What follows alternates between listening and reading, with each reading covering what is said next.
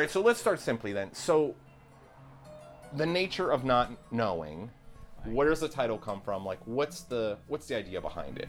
That's an old title for one of my paintings that Susan Laney sold recently to an architecture firm, and I had it back here in the studio. I mean, in the catacombs. And when I pulled it out, I thought that's such a wonderful title for a painting, and it may be a wonderful title for a show. And I just kept it in my mind because the nature of not knowing is how I proceed in my whole practice. You know, I don't know what I'm doing, and I don't claim to. You know, I like the process to sort of reveal my direction, and I count on that. I guess I know that I can count on that, but the nature of not knowing really sort of describes my whole philosophy. You know, that you can not know and still proceed. It's like this conversation. Mm-hmm. We're proceeding, we don't know where it's going to go. It has such possibility. Am I going to make a fool of myself? Perhaps, but you know, I'm seeing that you're quite erudite, and that's appealing. So I also edit. And you also edit. So it's the unknown, you know, and we all live in relationship to that, but we don't recognize what a powerful force it is. And in my painting, the unknowing is, I started out with random marks to sort of create an environment of energy. And that's really, and it's unknown because I don't know what the results are going to be. I mean, I have a history of the results being a certain way, you know, sort of vaguely undertoned, figurative, abstract, implications of landscape and tonal mass, but you know, that's the pattern, and that becomes a known pattern. But when I'm working, all that dissipates. So I count on that unknown to get me through, because if I conceive of something beforehand, I never can realize it. Well, that's what I wanted to follow up with you, because you know, you pull up this painting, you get the title, you say that could be a good name for a show.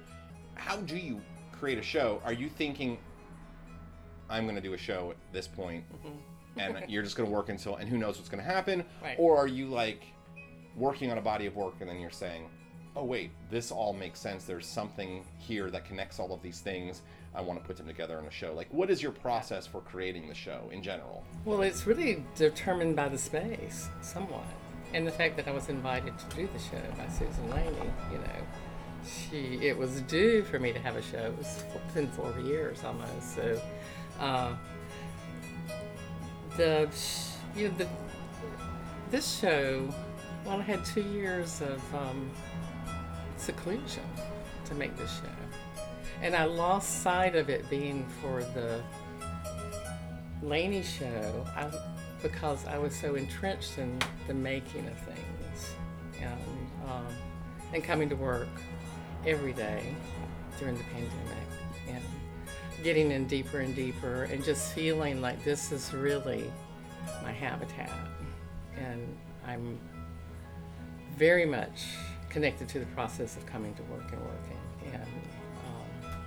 and discovering new things. I'm really interested in the materiality of things, and so half the time I thought about the show, and especially late at night or at 3 o'clock in the morning, 3:33 to be precise. Typical artist type of thinking. You know, I'm placing the art in her gallery because it's broken up. It's not an easy space, you know, and it's a complex space to hang well. And then you've got the mirror room, which Marcus Kinney and I were just talking. He said, mirror room, it just causes all kind of problems. And he said, when does anybody use it that effectively?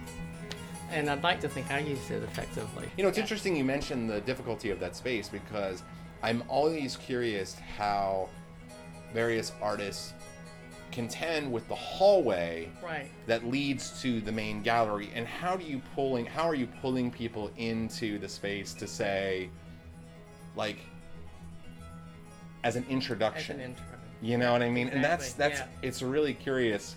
And everybody, I mean, every artist deals with it differently, and you have to like really think about that, because you're right, it is like such an unusual access. It's a direct access, and it goes all the way through back to the mirror room to the outdoor right, so you're patio. seeing the space. So you're seeing the space, so it's a lead in, so you have to consider that. And usually people just pop little small works on, because you don't have any distance to step back. What if you left it blank? I mean, I don't know. Or do an arrow.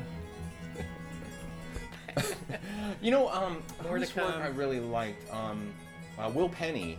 Yeah. I thought he did a really nice job with how he contended with that, because just the way his work is, he had one of his, I believe it was a mirror piece up at the top of the stairs that, had all the angles and everything like that. Yeah. And so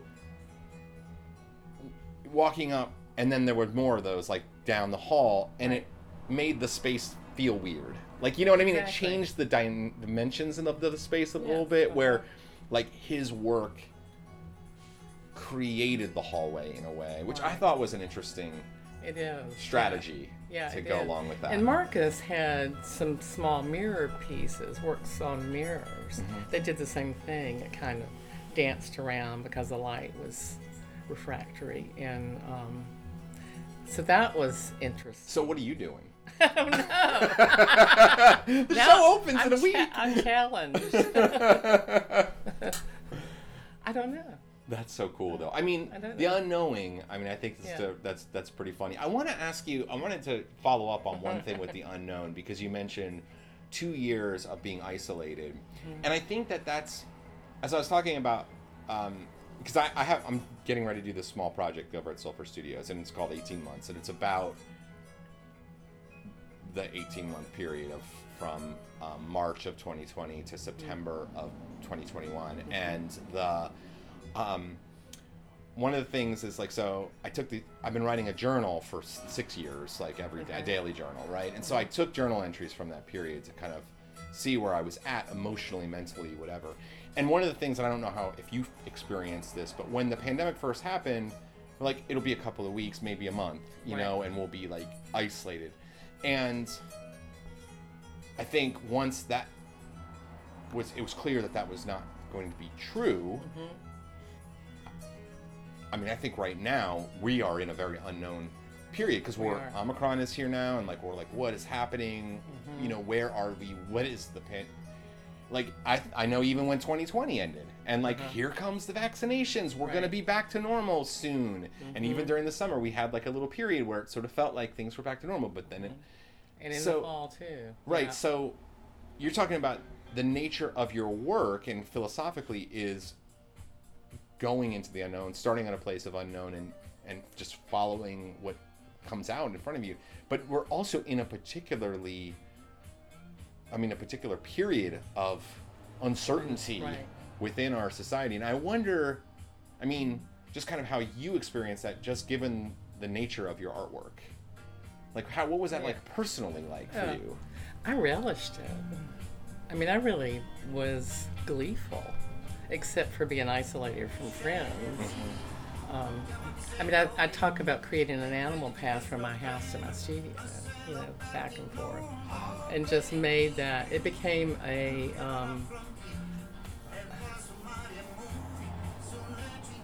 how to describe it? A sort of narrow pattern in my life, and I really liked it.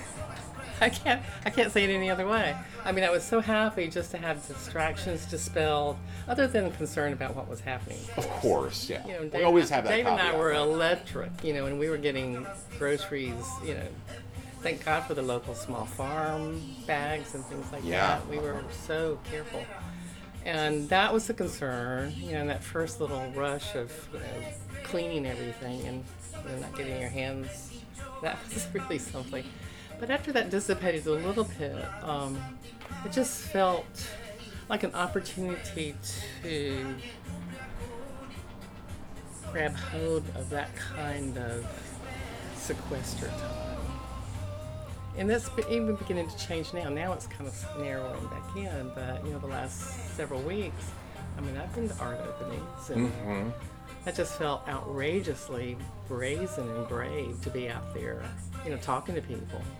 Well, I joke, like, I had spent all of these years, like, convincing everybody that I was, like, a normal, not total weirdo, like, when I went out into public. And then, like, I just had 2 years of, like, well, just forgot about all of that. Now I'm, like, totally awkward again. We're having to relearn our social skills, and I'm not, like, right now, I feel subverbal.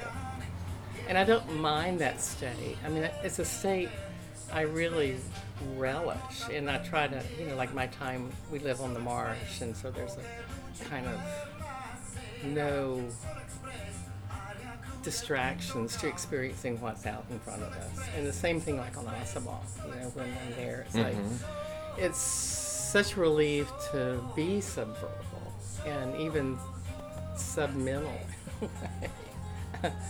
where your perceptions are given full range. Let me kind of follow up with that, because you're just mentioning, subverbal and all of that. But, art is communicating a part of who we are. And so the show, you said you haven't shown it at Laney in 4 years, and most of the work that's going to be in the show has been created during this period. Yes. So you are communicating in a nonverbal way, though, like through your artwork. Right. It's hard to reflect on, like, what does it mean when you're in the middle of it. It's just really hard. But what are maybe some of the things that you've sort of discovered for yourself, maybe? Because, like, it's one of the things I think that has been a positive about this is, like, there's been less outside influence to make suggestions to us about who we are and what we're doing. The only voice, at least for, like, in my own personal experience, has been me to tell me what am I doing, and, like, because you get unsolicited advice all the time, right? Unsolicited commentary. Right. But there's less of that. It hovers right here. Right. So, I wonder if maybe you've made some discoveries, like, about yourself, like, personally, over this time period, like, as far as, like, your art, where you are as far as, like, at being an artist in your career, and, like, and what even you're trying to say with your work, or what, maybe not what you're trying to say, because you're not really trying to say anything, you're letting it kind of flow out, but what you are saying, what is coming out in your work? That's a hard question, because you're right, it's hard to have that objectivity, but I know, like, these first paintings here were at the beginning of the pandemic, maybe in May, and it's like turmoil, and I think that's a constant. I've got several refrains that run through my work, and I'd like to think that my recent work is more elemental, reduced to more simplistic thing in terms of form, not so much these paintings, and a clarity. A kind of clarity in what they're suggesting. The latest works on paper, I'm kind of carving out these kind of forms with a brush, and I find that very, very satisfying. And when I look back at earlier work, there's clues to that. They're like stepping stones. And you really have to kind of go back and find those, because I'm not thinking them consciously. But I'm creating a whole language and language of the body and language of the mind that are just beginning to maybe solidify a little bit more. And that doesn't quite make sense, maybe. I don't know. No, it does totally make sense, yeah. But I'm enjoying that aspect, and the sculpture pieces, I call them, well, they're not really, they're paintings, but they don't qualify as sculpture, but those forms are beginning to be more elemental, and it's the elemental that I'm particularly interested in, and that may be elemental in terms of